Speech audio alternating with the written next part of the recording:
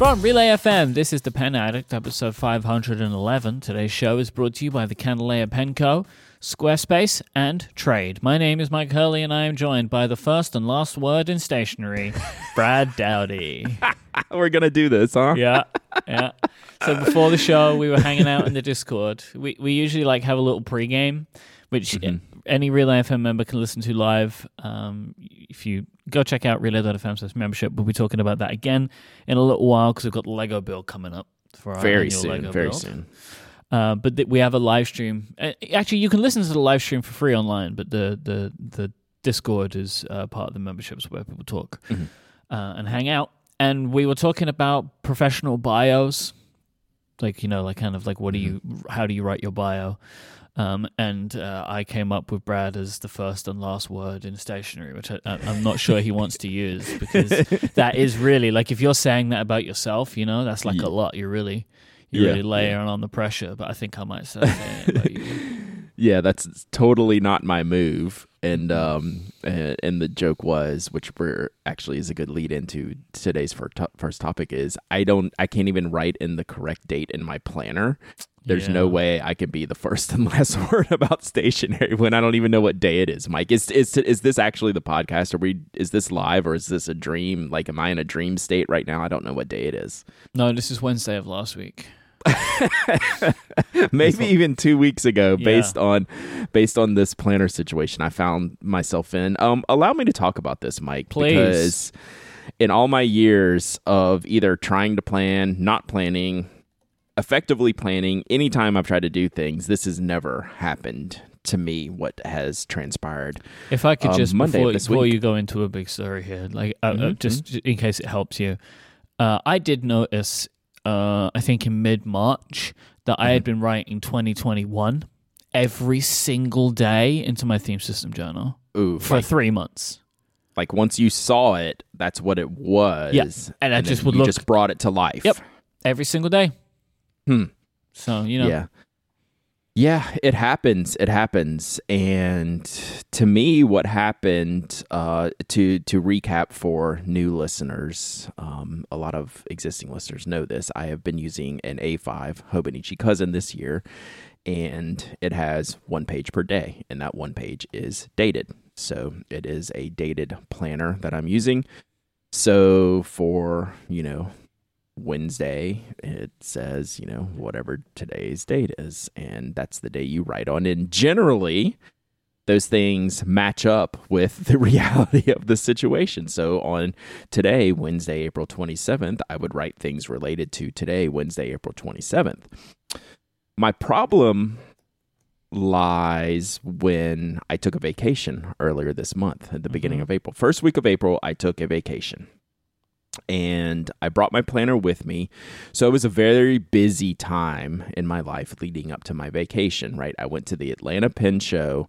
I had my daughter's prom, and I left for vacation in the span of 24 to 48 hours. So I was very busy. Brought my planner with me on vacation, not to use as I was going to work on vacation. It was a real vacation. I was not doing work. I'd planned ahead, gotten everything done that I needed to, aside from podcasts, which is, it actually works out very well for me.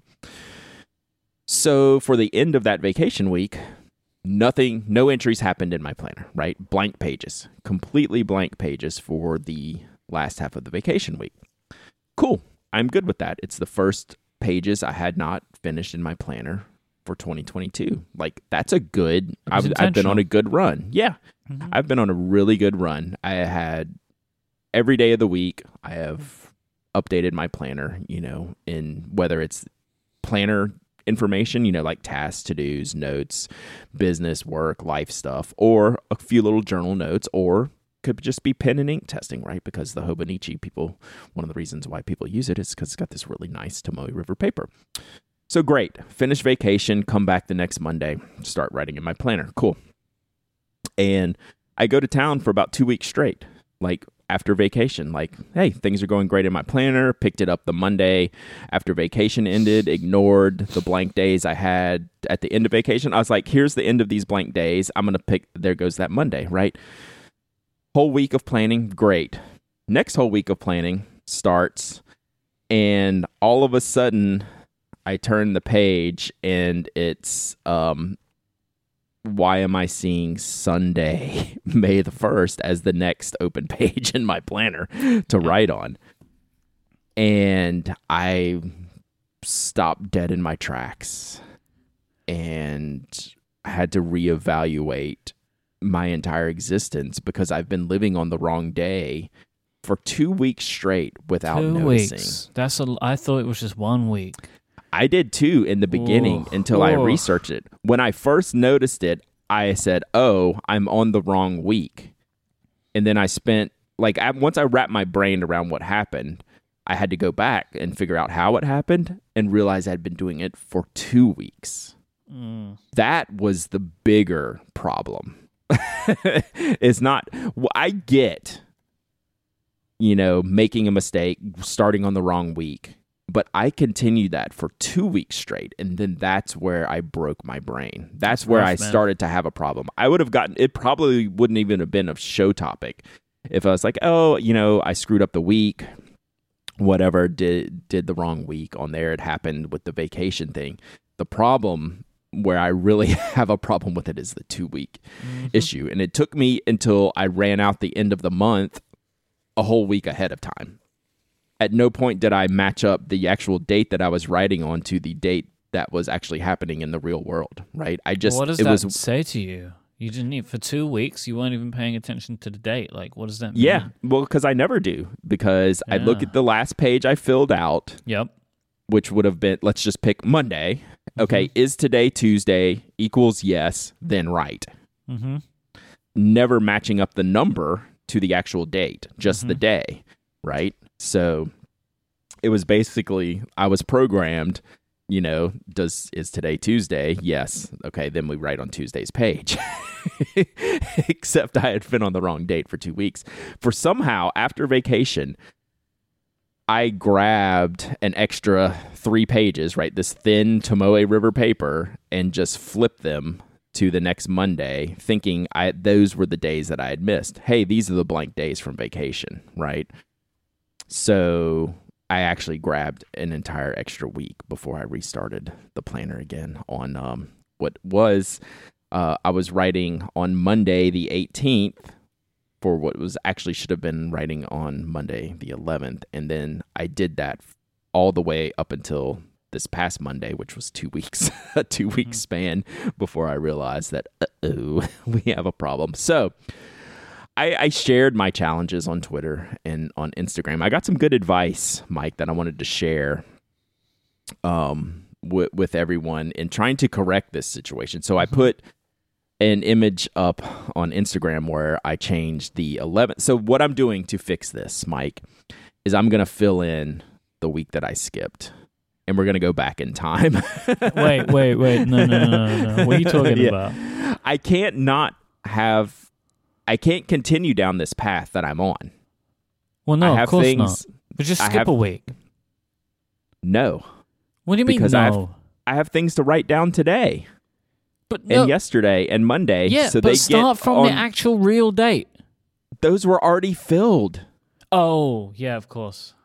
Yeah, you're with me now. Yeah. This is a problem. Huh. So I had to go back to the real blank week that happened. I had to get in the time machine, Mike. Hang on a second. I've gotten lost now. Yeah, trust me. This was my morning on Monday. So there were 2 things happening. You skipped a week, but then also went forward in the journal? Well, yeah, because I didn't know I was going forward. I thought I was in the right place. I'm really confused, Brad. I should just say, this is really bad for me, this topic today. So I've been sick. I mentioned on last week's episode, maybe, or afterwards. I think it was after. It was after, yeah. I have a lot of COVID symptoms, but don't have COVID. So I probably just have actual, flu-like symptoms. One of the things I've really been struggling with this week is just comprehension. Yeah. I'm getting very easily confused. So now I'm lost. You've lost me now. Why do you need to go back? I don't get it. I'm gonna keep this as simple as possible in a complex situation. I accidentally skipped a week in my planner. Uh-huh. Okay. And then I started writing for 2 weeks before I realized I had skipped that week. So wait, Okay. because this is what skipped means. Because so you saying you were meant to say like on April 1st, you just started writing on the April 7th page. Correct. You see, I tell you why I got lost there. Not knowing that I had done that. When you first said skipped, I thought you meant what you actually did was just you didn't write in it for a week. Because that's also skipping it, right? So I did that as well. Yeah, this is why I got confused. Right. Is that you both didn't do it, and then when you came back to it, went forward by 7 days. Exactly. That's crazy what you have done. How did you Yep. manage that, Brad? I just now I have a grabbed better the pages understanding of wrong. why you're so upset. So, yes. So we're going to explore how that happened. Okay. And someone put it in my Instagram page. When I have done this has happened to me. Who wrote this? So I wrote down a bunch of these scribbles and stuff. So I wrote down a bunch of Instagram comments. This has happened to me.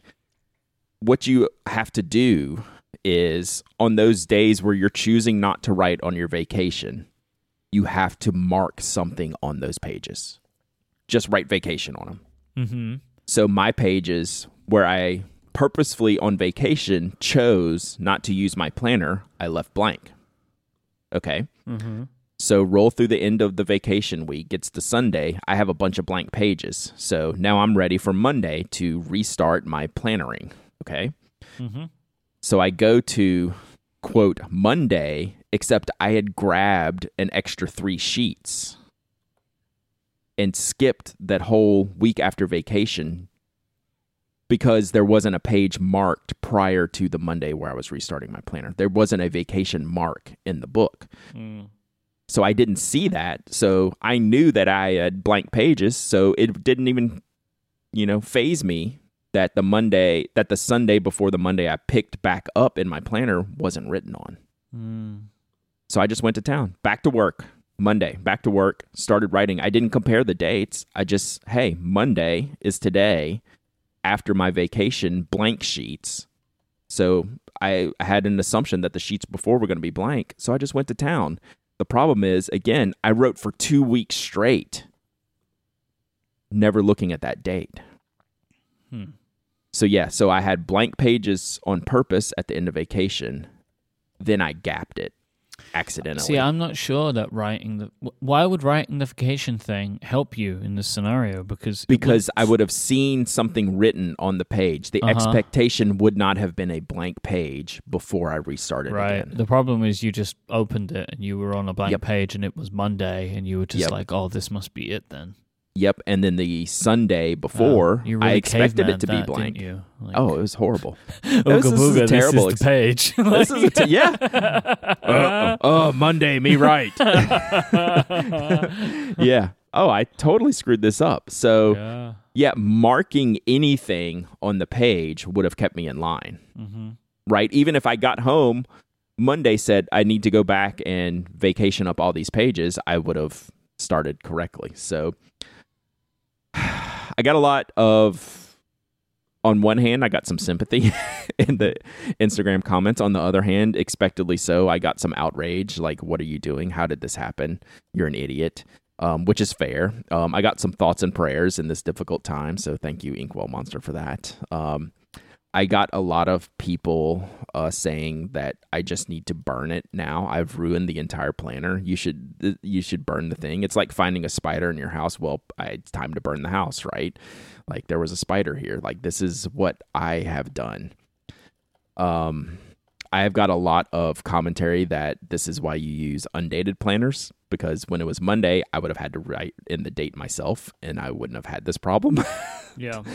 So, this all boils down to what am I doing now to fix it, Mike? I'm writing this week on the 2 weeks ago missed week because I can't write ahead anymore because I'm already filled out through the end of April.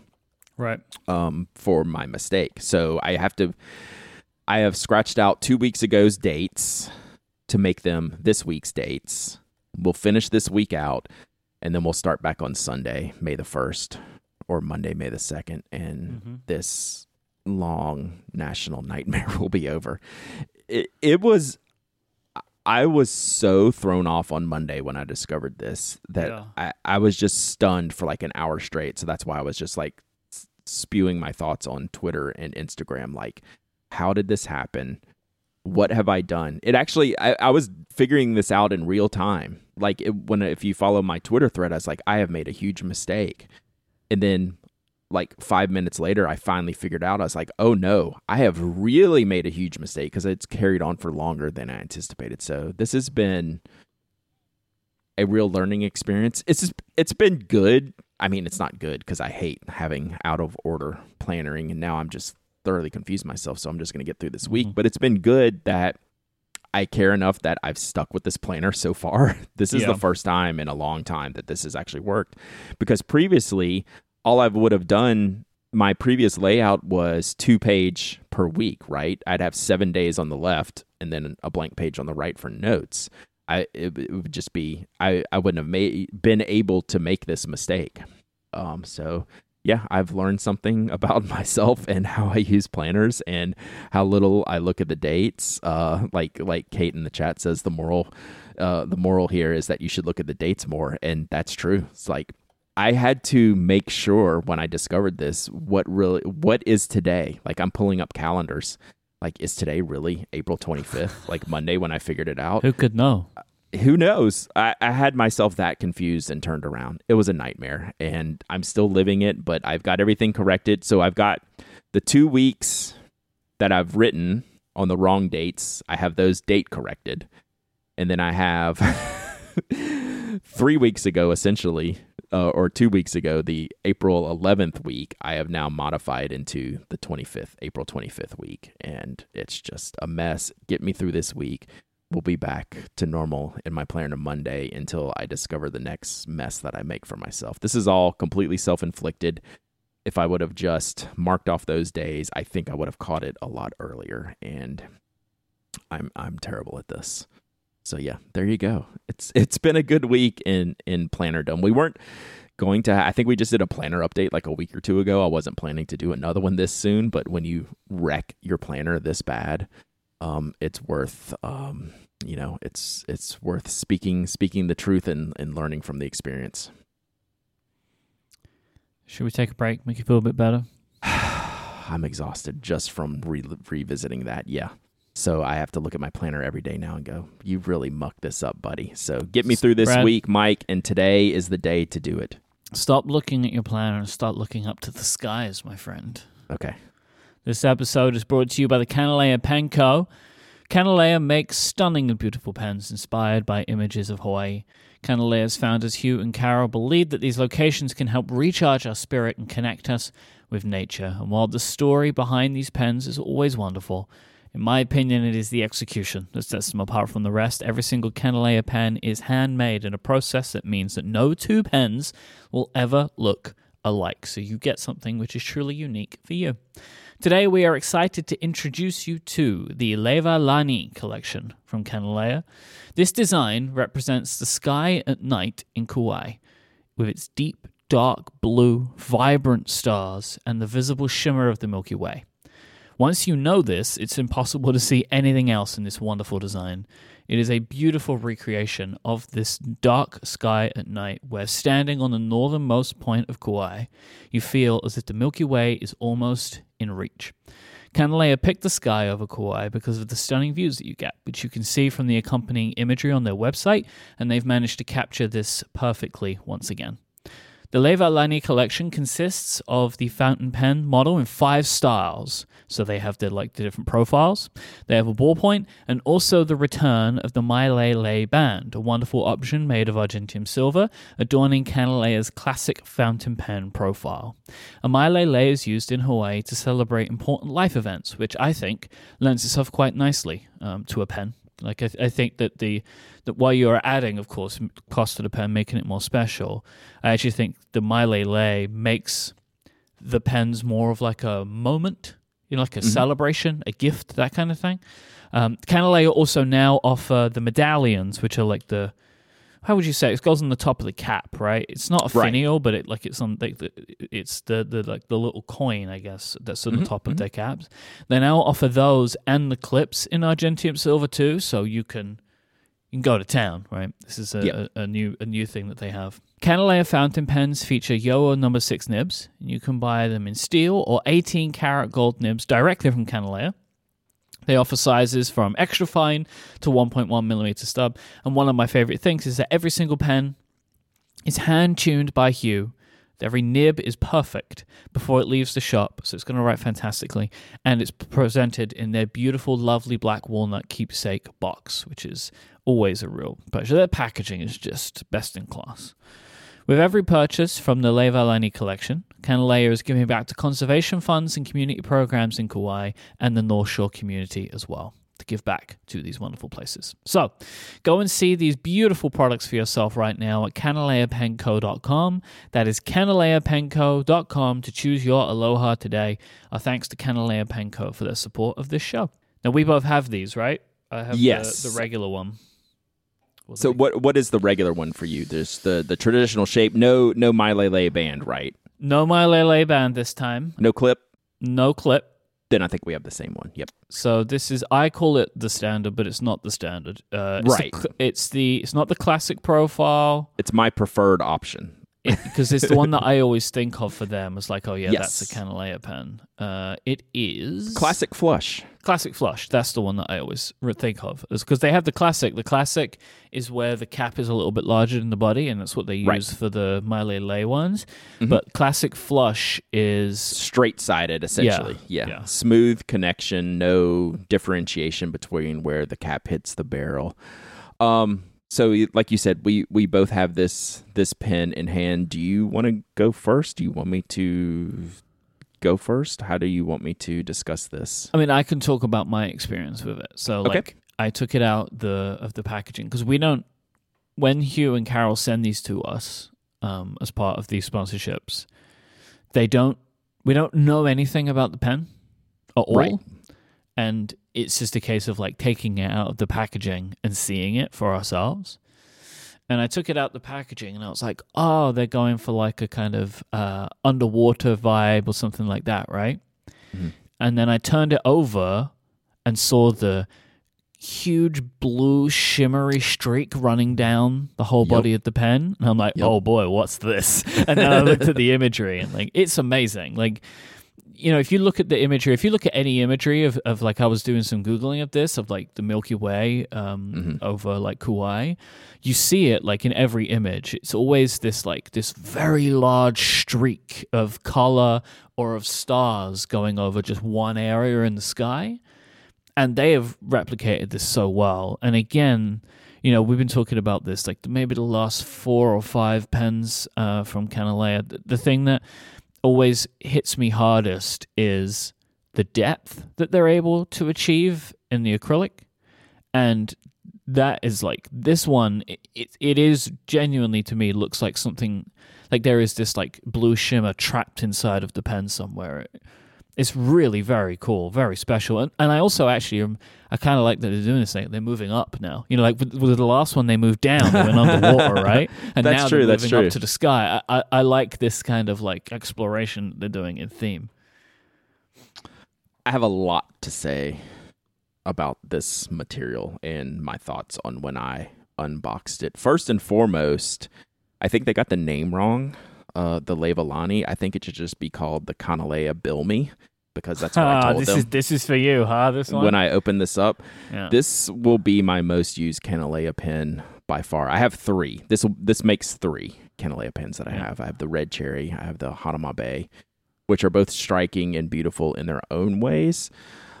But at a point, for my use, right, for my intention when I'm looking at a pen on a desk, the louder and more vibrant the pen is, the shorter the shelf life is for, say, that usage, right? I always want to come Less back adaptable, to it. Yeah, maybe. I always want to come back to it. I buy them for a reason, because I love the really stand out bits of color, right? Like it's very, very well known that give me all the shimmer, all the swirls, all the pinks, all the purples.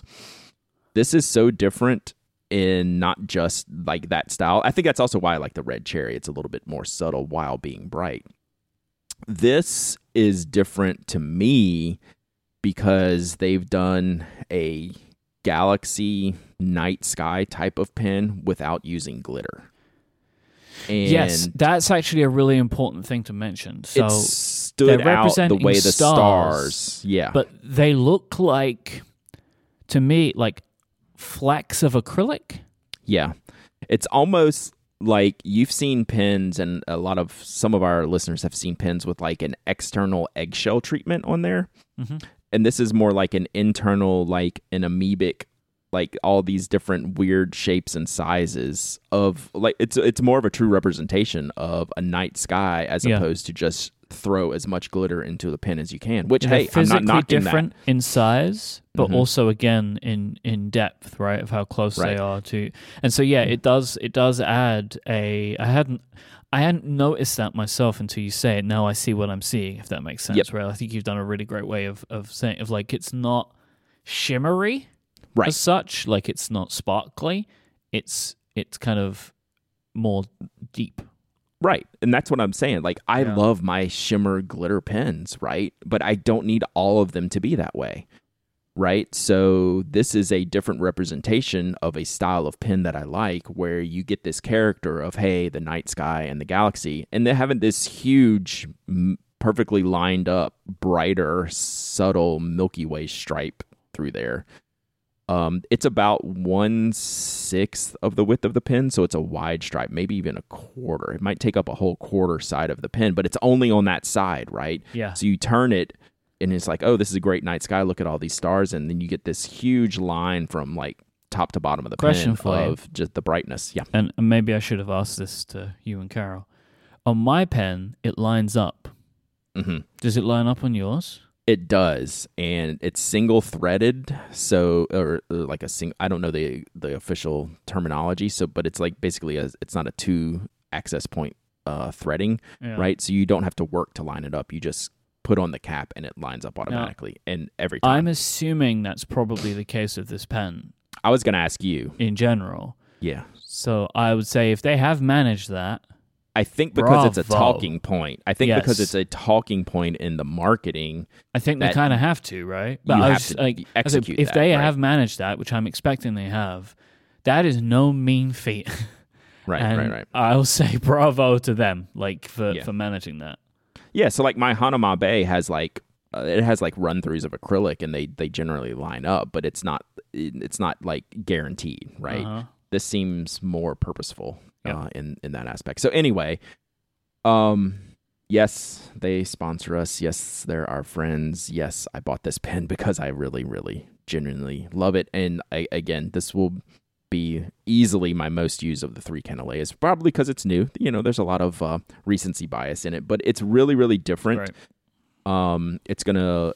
It's a good complement and a good kind of diversion from, you know, the way some of the other pens acrylics are created. And it's good to kind of have that variance in your product lineup while still being able to tell the same cohesive big picture story, to have all these little individual stories and the differences in between them in the materials. So yeah, like I'm kind of it's one of those pens you pick up and keep staring at and kind of fascinated by it. So I yeah. think you have mentioned something again. This is why you're the first and last word in stationery. Something I wouldn't have considered is, while still being striking and beautiful, it is less in your face maybe than some of their other designs. Right. And so this may be more attractive to someone who is otherwise like, oh, I don't know, like if this Right. one is for me. So, Right. Whilst also having, I think, one of their more special elements, which is that shimmer line that runs through, like that blue shimmery acrylic that's running through the middle. I think that Right. that is so special where they've managed to do that. So yeah, I was my biggest takeaway was the execution without the glitter. And Yeah. I had just that's me. That's a personal thing, right? I have enough. Like, I'm good on the Yeah. glitter. I'm good on the swirls. I'll still buy some more if I see some, right? But like, not every night sky pen has to have glitter in it, right? And I thought they did this really well. So yeah, great job. As always. great job again. Yeah, great job again. I will tell you, Red, not weirdly, but the one that is calling to me is the My Lay Lay version with the clip. Because I'll tell you, man, I love the band. Like, I have one of those, right? You have one, yeah. I don't have one. And I adore it. I think it is so special and feels so nice. Like, that's what I'm honestly, like, given the choice, it is more expensive, of course, right? But given the choice, that would be my choice with Canalejas pens now is to get that band. But you are pushing the price up there, and I think that's what makes the story of that part work. In that, like, it is a thing meant for a special occasion. I think works pretty nicely because that is a special occasion kind of price range. But I've gone through. I've worked with them, like, when we get these testers. Hey, send me one with the clip. Hey, send me one with the My Lay Lay band. I'm very happy with just the traditional flush without the extra hardware. I kept trying.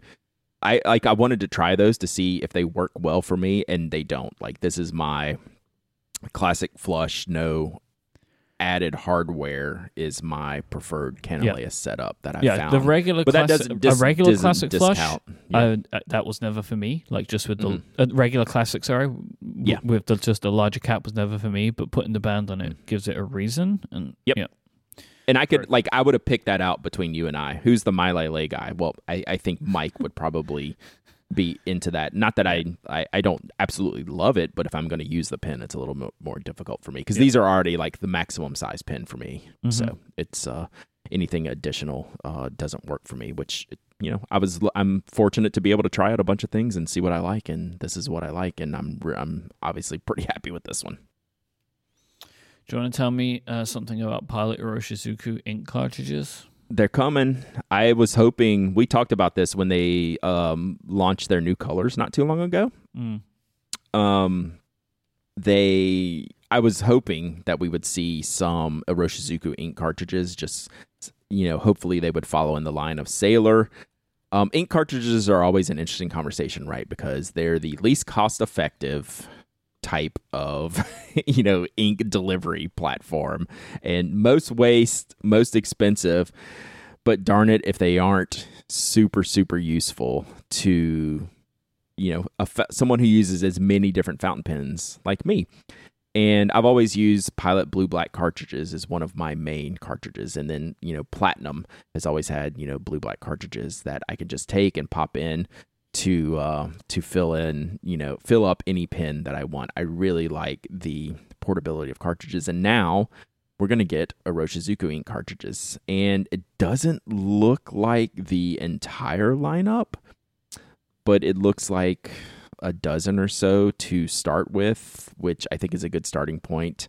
They have some of the main inks. I'm sure a lot of people have a lot of favorite Iroshizuku inks, and I'm sure maybe their favorites miss. But it has Konpeki, it has Shinkai, it has Tsukiyo. What it doesn't have is one of the oranges, Mike. It doesn't have Yuyaki or Fuyugaki, which I think is a little bit weird. This is a very blue heavy. It is. It's very standard. I would count to 6 blues. Yeah, 1, 2, 3, 4, 5, 6. Yeah, and then a green. So yeah, so it is not the most colorful representative range of the Iroshizuku lineup, but I think it's a start. So hopefully we'll see more. I mean, I'll go straight into some Tsukiyo cartridges, which I'll use for my Milky Way Namiki. Like, that's the only ink I put in there. I use a Con 70 converter, and if I like the weight of not having the Con 70, which I think I will on that Namiki, I will only ever use the Tsukiyo cartridges in there, and I'll just be thrilled with that. Like, this kind of stuff thrills me. I'm willing to pay the premium monetarily and ecologically. That sounds terrible to say. It is not an eco-friendly process here, and I'm hopefully I'll be able to get these, and I will enjoy them just like the Sailor ones. Like, I gotta go pick up some of the Sailor ones, right? For all the Sailor pens I use, I've never made the effort to go and grab some of the Sailor ones, so I need to do that as well. Sailor does have a wider color range than Pilot is launching with. Well, it's just time, isn't it? Yeah, it's worth noting. It's cool. Probably doesn't need to be said, but I'll say it anyway. Obviously, these are Pilot's cartridge system is proprietary. Correct. So these cartridges will only work in Pilot pens. Yep. Same with Sailor, same with Yep. Platinum. So there's just something a lot worth of noting, right? Like, 'cause no, obviously that's not that was the the case next with thing the I was ink gonna say. bottles, right? Like you Right. can just get a converter, you put it in any pen you want. These are, and Pilot have a, they don't use any of the standard fittings. They have their own fitting. Right. Just like I use specific things for specific pens, especially with cartridges, especially as far as cartridges go. So, I'm anxious to try these myself. Sailor, I'm a little bit more open to just like, I don't have to have the cartridge because Sailor makes so many wild ink colors, and I don't mind using all of Sailor's wild ink colors with all of Sailor's pens. I mean, it's rare that I don't ink up a Sailor pen with a Sailor ink because the supply is endless just from Sailor themselves, and then all the store exclusives and specials that they have. So it's not as that's why I probably haven't bought the cartridges yet, even though I want to test them out. But the Pilot ones, I will definitely, because like they'll work great for the vanishing points, right? And they'll work great for other pens that I use Pilot cartridges only in. So will these fit in my M90? They should, because you use the purple cartridge for that, and I think it's the same shape cartridge.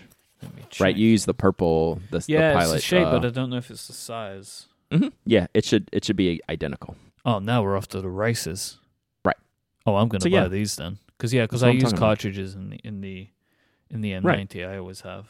Yeah, and I always use the blue-black in my Murex. So I use the red at the moment because I couldn't get the purple, so I bought like a few boxes of the red. Gotcha. And so when these make their way outside of Japan, I'll buy some. I don't know which color. Maybe the purple one, Murasaki Shikibu or Yamabudo, maybe. Yep. I'll go with that. All good stuff. Good stuff. So yeah, I look forward to them. Hope they'll be coming available. I mean, maybe they don't even make it to the ES. Who knows? But I'll source out a box or two. I don't need a bunch of these. Yeah, I hope so. I don't need a box of these. Hopefully find them at a pen show at a minimum. So there you go. The Pen Addict listeners have been asking, they've been demanding, pleading, Brad, do you have an update on the TWSBI Ultimatum? Which when I first saw this, I was like, they have a pen called the Ultimatum?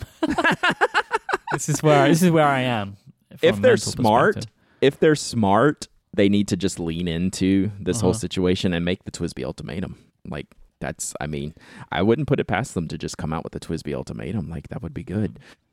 So we haven't heard much, or at least I haven't heard much since the Ultimatum came out that, TWSBI was taking a stance that Narwhal had copied their piston, and in the future retailers would need to basically pick, you either carry TWSBI products and not Narwhal, or if you continue to carry Narwhal, we will no longer sell you TWSBI. And it's been it's been a month or maybe a little bit more. And, at first, obviously when that came out, it was, pretty uproar, and we had some things to say about it, and I still stand by all those things. But it's gotten kind of quiet, and I was kind of wondering, is this just going to go away? Is this going to vanish? Is this going to be a nothing burger? So I had some questions this week from listeners wanting an update. So I asked around to friends in the industry and just checked in a few different sources. And this is absolutely not going away. That was clear by talking to multiple different people. What's going to happen, I don't know. But my maybe guess that maybe those will all just vanish and nothing will go further. That couldn't be further from the truth. It is apparently nothing has changed as far as any stances go. So we're just gonna have to see how it plays out, like on the retail front, right? Like, are retailers gonna have to make this decision, or are they gonna put up a fight somehow? I don't know anything more than that. As a reminder, TWSBI is saying any vendor that wants to sell TWSBI pens cannot sell Narwhal pens. If you do, you won't be able to stock our products anymore, right? Correct. So apparently that is still. I don't know. Was there there might have been a date, like a date by, I think it's like now. May 1st? I May think 1st. The time is now, which is why we were getting asked. Gotcha. Yeah. So I was thinking it was coming up right around now. So yeah, we're going to see some decisions being made. I don't know who's doing what or when, but it is absolutely still a situation that we've heard of, like right from the jump. It is not going away. So we will probably start to actually hear more about it once these decisions are having to be made, and if any companies are going to discuss, why they make decision X or decision Y. And I don't know if we'll hear more from the companies themselves or not. They've been pretty quiet on this front as well. Do you remember when it was that we spoke about this? It was almost exactly a month ago, right? It was before the Atlanta Pen Show, end of March sometime. So we'll have to figure out the right date. But around the end of March, middle of March, something like that. So I guess it's been probably 5 or 6 weeks. Right. So yeah, I don't have a great update other than the update is it's definitely 100% not going away. There is going to be ramifications somewhere for someone. I just don't know who, when, or where. Yeah. But it's not going away. That I got. The answer to that was very consistent. So there you go. Huh. So do you expect that brands... What? I think there's going to be choice on both sides. Well, right? yeah. Some people, I think, yeah. I'll say this. TWSBI's been around a lot longer, and they make up a lot more business to retailers' bottom line than Narwhal. This is anecdotal. I'm around. Not, yeah, I'm not saying that as I know this for a fact, but I think it's pretty obvious that TWSBI is more affecting to retailers' bottom lines than Narwhal. This is like, so Sky in the Discord saying it feels like TWSBI is shooting themselves in the foot. I don't think that's the case at all. I think they know exactly what they're doing. And again, I don't think this is going to make a difference, Brad, because I think probably what's most likely to happen is if a retailer is going to decide if they're doing it on sales, they're probably going to go with TWSBI, I would assume. Mm-hmm. And therefore, TWSBI got what they wanted. Right, which sucks for all of us. I'm not going to lie. Like, it's a bully tactic. I hate that they're using the retailers like this. I've said as much when we talked about it before. I hate this path, but I understand. Yeah, they have to do something. Like, if they feel wronged, they're going to do something. Just putting it in the making retailers decide, I think is the wrong This is move. where we're in a complete agreement. I have no problem with them feeling like they need to defend something if they feel that they have been wronged. Sure. Right? Yeah. As I said, I don't think I can come to a decision. We can't come to a decision as to who was right and who was wrong here. Right. It's way over our pay grades, I think. Right. And I have no problem if they feel like they need to do it to go through the channels to deal with it. Putting the decision in the hands of pen vendors, basically blackmailing them because they're aware of, TWSBI is aware of their market position. That is a strong arm tactic that I don't enjoy. But I don't think in the long term this is a bad thing for TWSBI. Like, maybe some people in this corner of the community are going to stop buying TWSBI pens, or will stop buying TWSBI pens for a while until they forget why they stopped buying TWSBI pens and then buy TWSBI pens again, which I think that is no criticism, but that kind of stuff happens all the time, right? Sure. They only have so much limited room for stuff we can remember. But we are, I'm sure, a small portion of their market. And I just think when the consumers get penalized and the retailers get penalized, all from none of it's their own doing, you just start to look negatively at the companies involved and who has driven these discussions. And we didn't do anything, the retailers didn't do anything, and now they're put in a position to have to answer all these questions. I just don't think it's a good business practice, obviously. But at the same turn, you and I both agree that if they feel wrong, they are going to do something. And so it's just the long tail of that decision. It negatively affects. I mean, they clearly believe it, whole. Right? Oh, sure. I don't think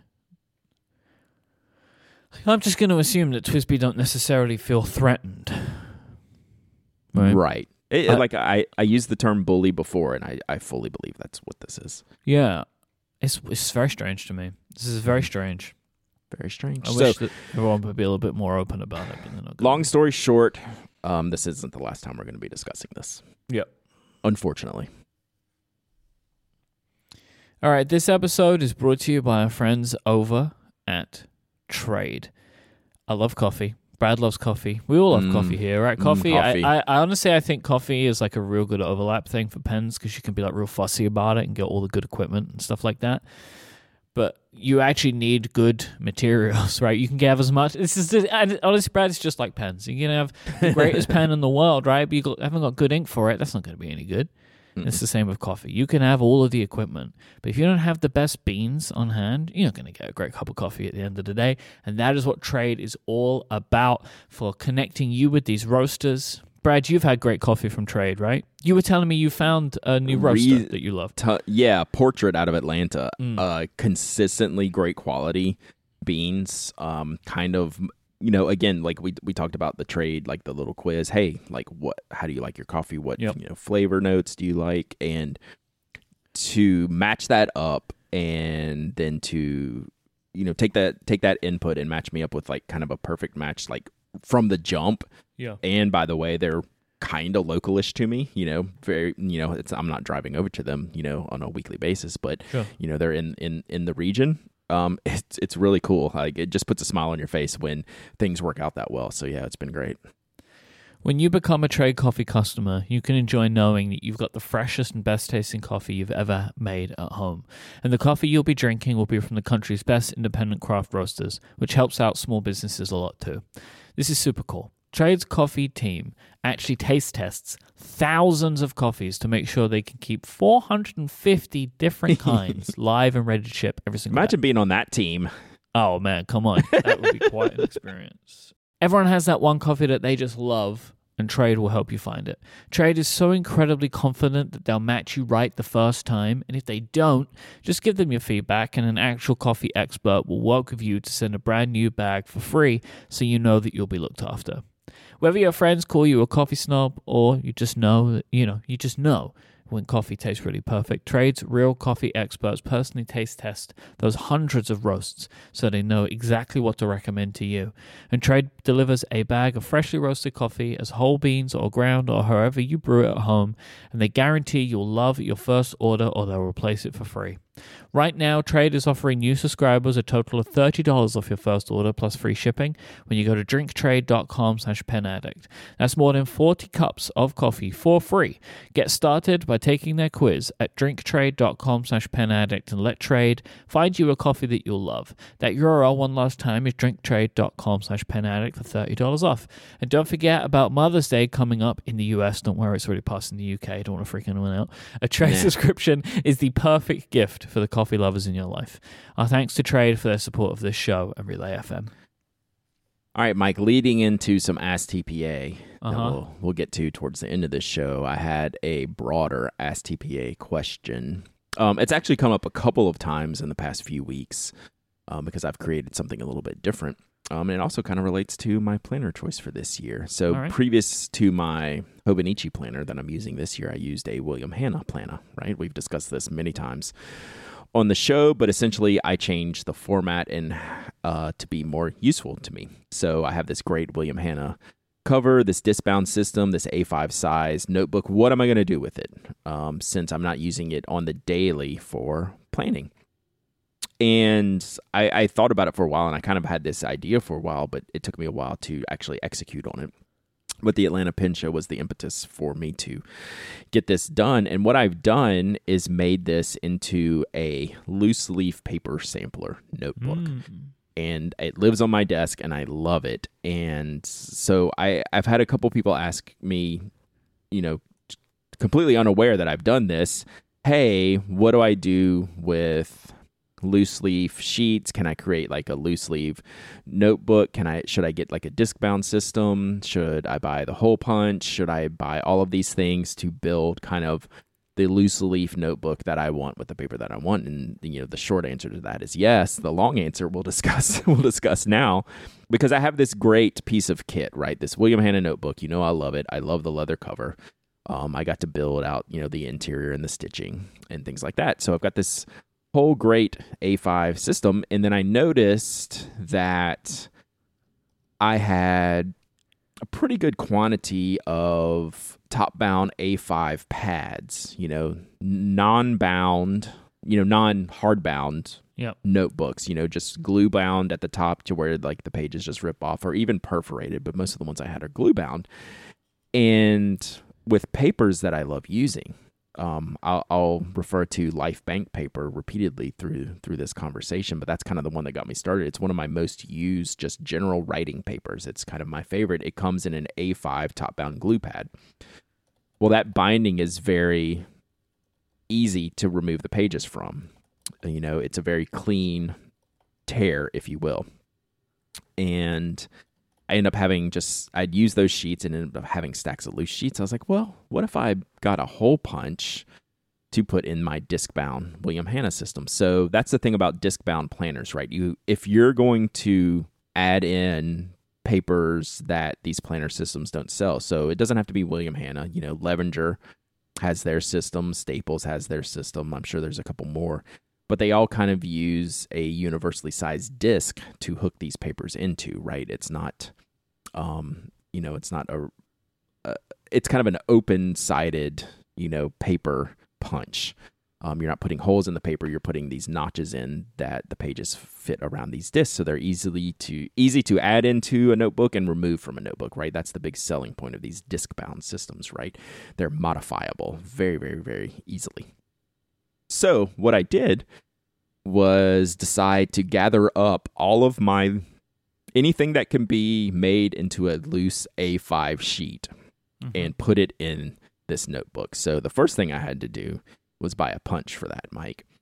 So I talked about this punch decision, this hole punch decision, or disc-bound punch decision, a lot on Stream, did a bunch of research. Levenger makes one.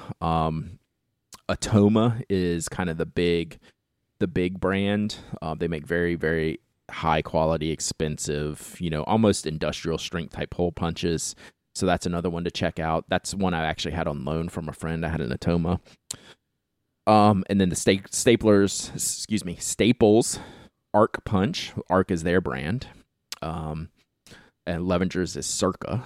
Circa is their brand. And they all have different punches for their individual systems, but they all are interchangeable in usefulness, right? You can punch pages in a Staples Arc hole punch or disc-bound punch that fits in the Levenger system or that fits in the William Hanna system. So they're all kind of cross-compatible. So I went with the Staples one.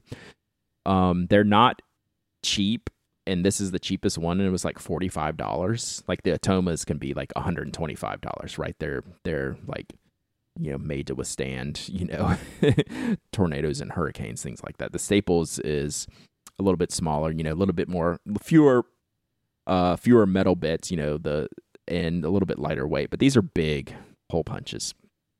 And it's been great. Like this Staples Arc Punch has been great. So if you're going to commit to building this type of system with a disc-bound system, you're going to have to buy a punch because you're not going to be able to buy pre-punched paper except from the brands that you're choosing to buy from. And that kind of defeats the purpose of this whole experimentation notebook that I have now. So I ended up finding 9 different loose sheet A5 papers and had the most fun punching all these, sorting them out in my notebook. And now all of these papers, I have one notebook, the William Hanna, that has Life Bank paper, plotter paper, Kokuyo Business A5 paper. We'll talk about that one. The vintage writing pad that Anna from the Well-Appointed Desk made with this sleek paper. I have a Life A5 standard paper with a 2mm grid. I have the Clairefontaine Triomphe. I have classic Tomoe River. I have A5 sheets of that. Or you can take A4 sheets like the Sands and Tomoe River successor paper that I had that was in A4 sheets. Fold them in half, cut them, makes them A5. I have the Morimon Croquis. Oh, actually I have 10 papers. There's another one down here. The Morimon Spiral Note. It's a dot grid. So these are all papers that I enjoy using. They have different features that I like about them, or differences between the pages that make them worthwhile to have all of this variety. Like the LifeBank paper is probably my main just general writing paper. It handles fountain pens great. The ink behaves really well. You know, the plotter paper is thinner than the LifeBank, and it's great for fountain pens. The Kokuyo Business paper is the one that you can buy in 500-page reams, like from Amazon.com, and make your own notebooks from. Like a lot of people do that. This is kind of the best fountain pen friendly, you know, printer paper, if you will. It's a little bit more expensive than traditional printer paper, but it's like 500 sheets for $17, right? It's really not expensive relative. So, and on and on and on. You know, I have Tomoe River to test, then I have the Tomoe River successor to test. And just all kinds of different pages for all types of different situations. Most of it for me is, I don't use this as a journal, right? I'm not like writing notes in here and, you know, keeping these. This is more of a moving the pages in and out, say ink testing, note taking, you know, experimentation notebook that I'll just grab and say, hey, how will this work on this paper? And I pick up my William Hanna notebook. It comes with dividers. So like I have 3 dividers in this notebook, and then each other little section of paper I have at the first page of each new section of paper, because not all of them are divided by the thicker William Hanna dividers. I put a little piece of washi tape and note, right? I write a note on what this paper is, so I don't get confused on what's what, where does it start, where does it stop, because some of the paper does look similar. Like, you know, some of it's easy to tell apart, some of it's not so easy to tell apart. So I marked the front of each page with a piece of washi tape to know where it starts, and to know where the next paper, to know where it ends and where the next paper starts. And then on the first page, I wrote the name of each brand, and that's how I build like a little loose leaf testing notebook that is really, really useful for someone like me who tries a lot of things, tests a lot of things, wants to see, you know, I can quickly answer a question. How does, you know, X nib on X ink work on X paper? Well, I have a set of 10 papers here that are right at hand that I know exactly what they are, where they are, and I don't have to go hunt them down, and they're all like self-contained in this notebook, and I'm thrilled with my little setup here. And it's I'm a not good system because I mean, you could change things in and out too, right? Really easily, like add a new paper, remove an old paper, like it really kind of. You how are you keeping them separate? Yeah, just by just marking them with the front page with the washi tape. So I have 3 dividers in here. Okay. Then in so between it's those just the washi tape, not full dividers. So like say like in between divider 1 and divider 2, there are 3 brands of paper. So there's 3 different sections in that one divider grouping, right? Right. So no group has more than like 3 sections. So Sure. in between the next 2 dividers, I have 1, 2, again 3. Then like the back section with no dividers, I have 2 sections of paper. So yeah, just like that. Okay. So a little bit divider, a little bit washi tape. I don't want to put too many dividers in because then it just unnecessarily bulks it up. Yeah. So a few dividers and then a few subdivided washi tapes to mark where the papers change. Most of them is just visual. Like I could see it, but I don't want to be confused. If like, you know, some of the paper, like, you know, you can't tell just readily. Like the Kokuyo Business and the Clairefontaine Triomphe, if I sat them side by side, I could 100% tell the difference. But if they're sitting next to each other in the same stack, could I sort out those pages like immediately? No, I'd have to do a little testing to figure it out. So I want to make sure to mark those. And then I won't put those close to each other in the book either, in case I like jump in the middle, kind of like how I do my regular planner and miss the dates. But I just, I was shocked at how many loose-ish A5 sheets I could gather to put in this. 10 different papers that were either loose sheets to begin with or easily removable, either from a glue binding or perforation.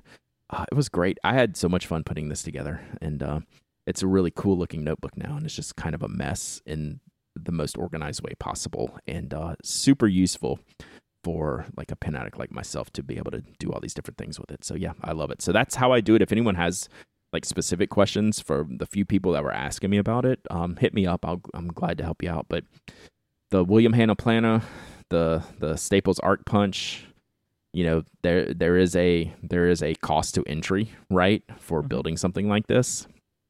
But I really enjoy this, and like this would be the book that I carry to pen shows just for testing purposes, right? Like it's very useful in that way, and that's why I built it before the Atlanta Pen Show, and it worked out well. All right, this episode is also brought to you by our friends over at Squarespace. Squarespace is the all-in-one platform for building your brand and growing your business online. You can stand out with a beautiful website, engage with your audience, and sell anything. Your products, services, even the content you create, Squarespace has you covered.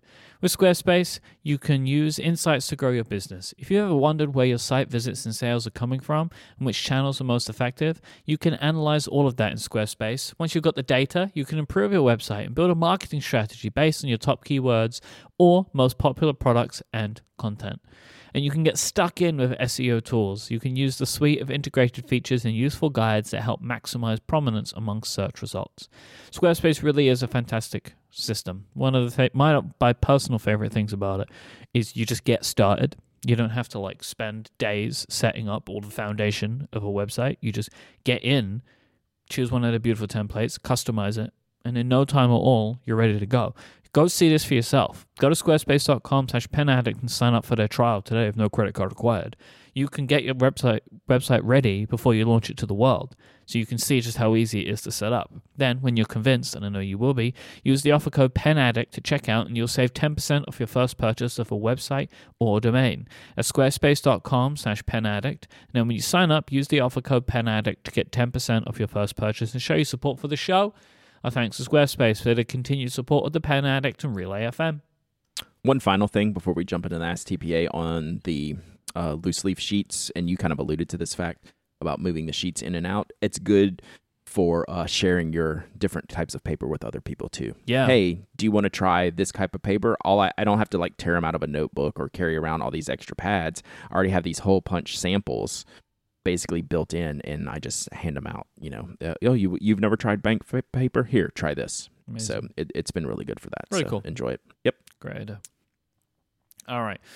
I have some Ask TPA questions for you, Brad. First one comes via Fibber. I have a wacky idea. Why doesn't Parker Pens develop a Parker 51 with a spring-loaded cartridge filling mechanism, which would mimic the original button mechanism?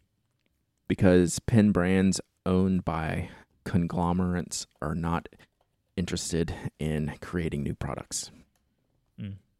That's the mean answer. Yeah. The real answer is I wish they would, but the true answer is I wouldn't get my hopes up because Parker is owned by a conglomerate that is not necessarily, or at least from what I've seen, not interested in innovation. Right? They're just interested in continuing the brand and making good pens. Like they make good pens. Like Parker and Newell Rubbermaid, they make good products. I'm just never going to ask them to innovate, right? And that's what we're asking here. It's, hey, why don't you put in the time, effort, and money into making something cool and representative of the past? And that is never going to get you into a meeting in the boardroom at the conglomerate. It's just not. No. And also as well, like some of these things, they are, they're more for us. Yeah. Right? Like, and these larger companies maybe don't, it's not necessarily the best move for them. Right. You know? So this is why we're happy to have someone like Brian Gray at Edison Pens who invents or recreates crazy filling systems and vintage filling systems. Yeah. You're just going to have to pay the price for that, right? The price that Parker's not willing to go in at because of the innovation and the scope of the work and the difficulty and the challenges and the small scale that someone like Brian works on. But then we get the cool things, right? That's how we're going to get the cool things. We're not going to get the cool things from a brand owned by a conglomerate. Yeah, it's just not going to happen. No. All right, Ginger writes in and says, Ryan Holiday talks about how he keeps a commonplace book. As pen and ink aficionados, how would you keep a commonplace book? Would you use a journal? Would you use blank cards? Brad, do you know what a commonplace book is? I 100% know what a commonplace book is. I keep one. So yeah, this is where I first heard about this, was in Refill.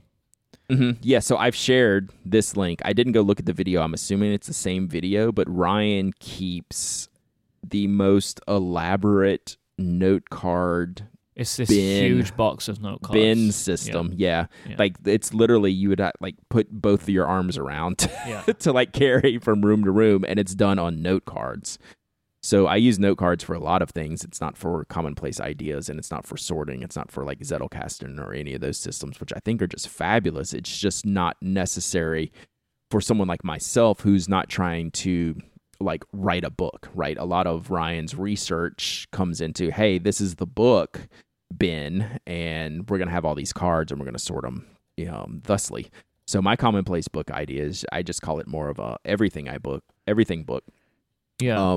Just on my most recent page today with my show notes, I have some writing. I just on one open page here in what I use my commonplace book for. On the left page, 2 days ago, I just wrote kind of a journal entry. On the right-hand page, I wrote some feedback that I got from the PAR system that I work for Pen Addict members. So I wrote some feedback notes in there. And both of those were in the traditional portrait format. And then on that same PAR feedback page for the show notes, I turned the notebook into a landscape format. And so my show notes are actually, 90 degrees turned from that feedback. So I keep them separately like that. I do a lot of thing in what I call my commonplace book. Is this also the book where you cut things out and stick them in? Yeah. Yeah. Yeah. So I have drawings in this book. I have cutouts in this book. I have things, it's all kinds of bits of randomness, right? I have all kinds of lists in this book. So yeah, that's my idea of a commonplace book. Ryan's idea is a little bit more of a tool, at least how as he goes through in this video, but I encourage everyone to watch it because I was fascinated by this whole thing, but yeah, it's really neat. So, I think just traditionally most people use, just a basic journal as a commonplace book because you want it to be, at least I want it to be, in my idea of it, is it to be a singular self-contained book, right? So when I'm done with it, I put it up on the shelf and then it exists, and then we'll pick out another book. If I had a bunch of loose cards, then we're getting into more of a system, and that's not how I think of using or creating a commonplace type of book, right? I don't want any commonplace. To me, is the antithesis of system, right? It should be the complete opposite. That's a personal definition. Whether that's the actual definition, who can say? But that's kind of the beauty of what a commonplace book is. And from Franz, I'm mostly satisfied with my 9 fountain pens and ink collection that I've got, and I'm buying new ink or replacement ink bottles occasionally when they run out. Am I regressing now that I'm checking out some fountain pen ink rollerballs and Japanese mechanical pencils? Brad, am I in danger? You are in danger, Franz. Run. You're in danger. If you're emailing a podcast about pens, about wondering about new pens and pencils, you're in danger. Yeah. It's one and the same, but this is actually I enjoyed this question a lot. It's great to be super satisfied with what you're using, right? That's a challenge that is lost on me a little bit just because of the access that I have, and the job that I do requires me to use a lot of different things all the time. It's really nice to just be able to be content. I am very content with, Franz, in Franz's situation, my 9 fountain pens and ink collection. Super, super content. I'll buy, new ink when I run the ink out. That is awesome, and you should try to remain that way. Am I regressing now that I'm checking out some fountain pen inks, rollerballs, and Japanese mechanical pencils? No, you're broadening your horizons. I just think in general terms, rollerballs and mechanical pencils, it's a much smaller scope of what you will enjoy. How do I say this? with fountain pens, if I like fountain pens, I have a lot of different options that are going to check all my boxes. With roller balls, that scope of options is much more finite. So I'll find one or two pens that, hey, this is really good. But by the time I get to 3, it starts to get repetitive, right? And I don't need the other things, right? Where with 9 fountain pens, you could do 9 different things. With 9 roller balls, how much different are you going to do other than looking at the cool colors on the outside of the pen or the cool clip or the cool materials? Same thing with mechanical pencils, right? You can have 1 or 2 that you really, really enjoy, but by the time you get to 3 and 4, are you really replacing what you have in 1 or 2? So to reverse the joke, I don't think you're in danger because the scope of quality options in those 2 realms is very repetitive, right? So if you find 1 or 2 things, you're kind of done. Like if you already have this situation where you're content with your 9 fountain pens and ink, you're not going to find 9 roller balls and 9 mechanical pencils to go along with that. You'll find 1 or 2 of each and you'll be done. So I don't think you're in danger. I think you're in a really, really good spot, to be perfectly honest. I mean, I'm definitely one to encourage exploration within hobbies. So I encourage this. Yeah, absolutely. If you would like to send in a question of your own, there's a few ways you can do that. You can use hashtag AskTPA or !AskTPA in the Relay FM members Discord, or you can email them to hello@penaddict.com. We have some emailed questions that are longer that I promise we will get to at some point in the future. I'm going to get yelled at by the time I answer these. I know. I needed that answer a month ago, Brad. I'm like, I'm struggling here, bud. My energy is falling off a cliff. Long show today, chat. Long show today. Good show. If you want to find Brad online, you can go to penaddict.com. He is at Dowdyism and at penaddict on Twitter and on Instagram. And he streams 3 times a week at twitch.tv/penaddict. I'm at iMyke, IMYKE.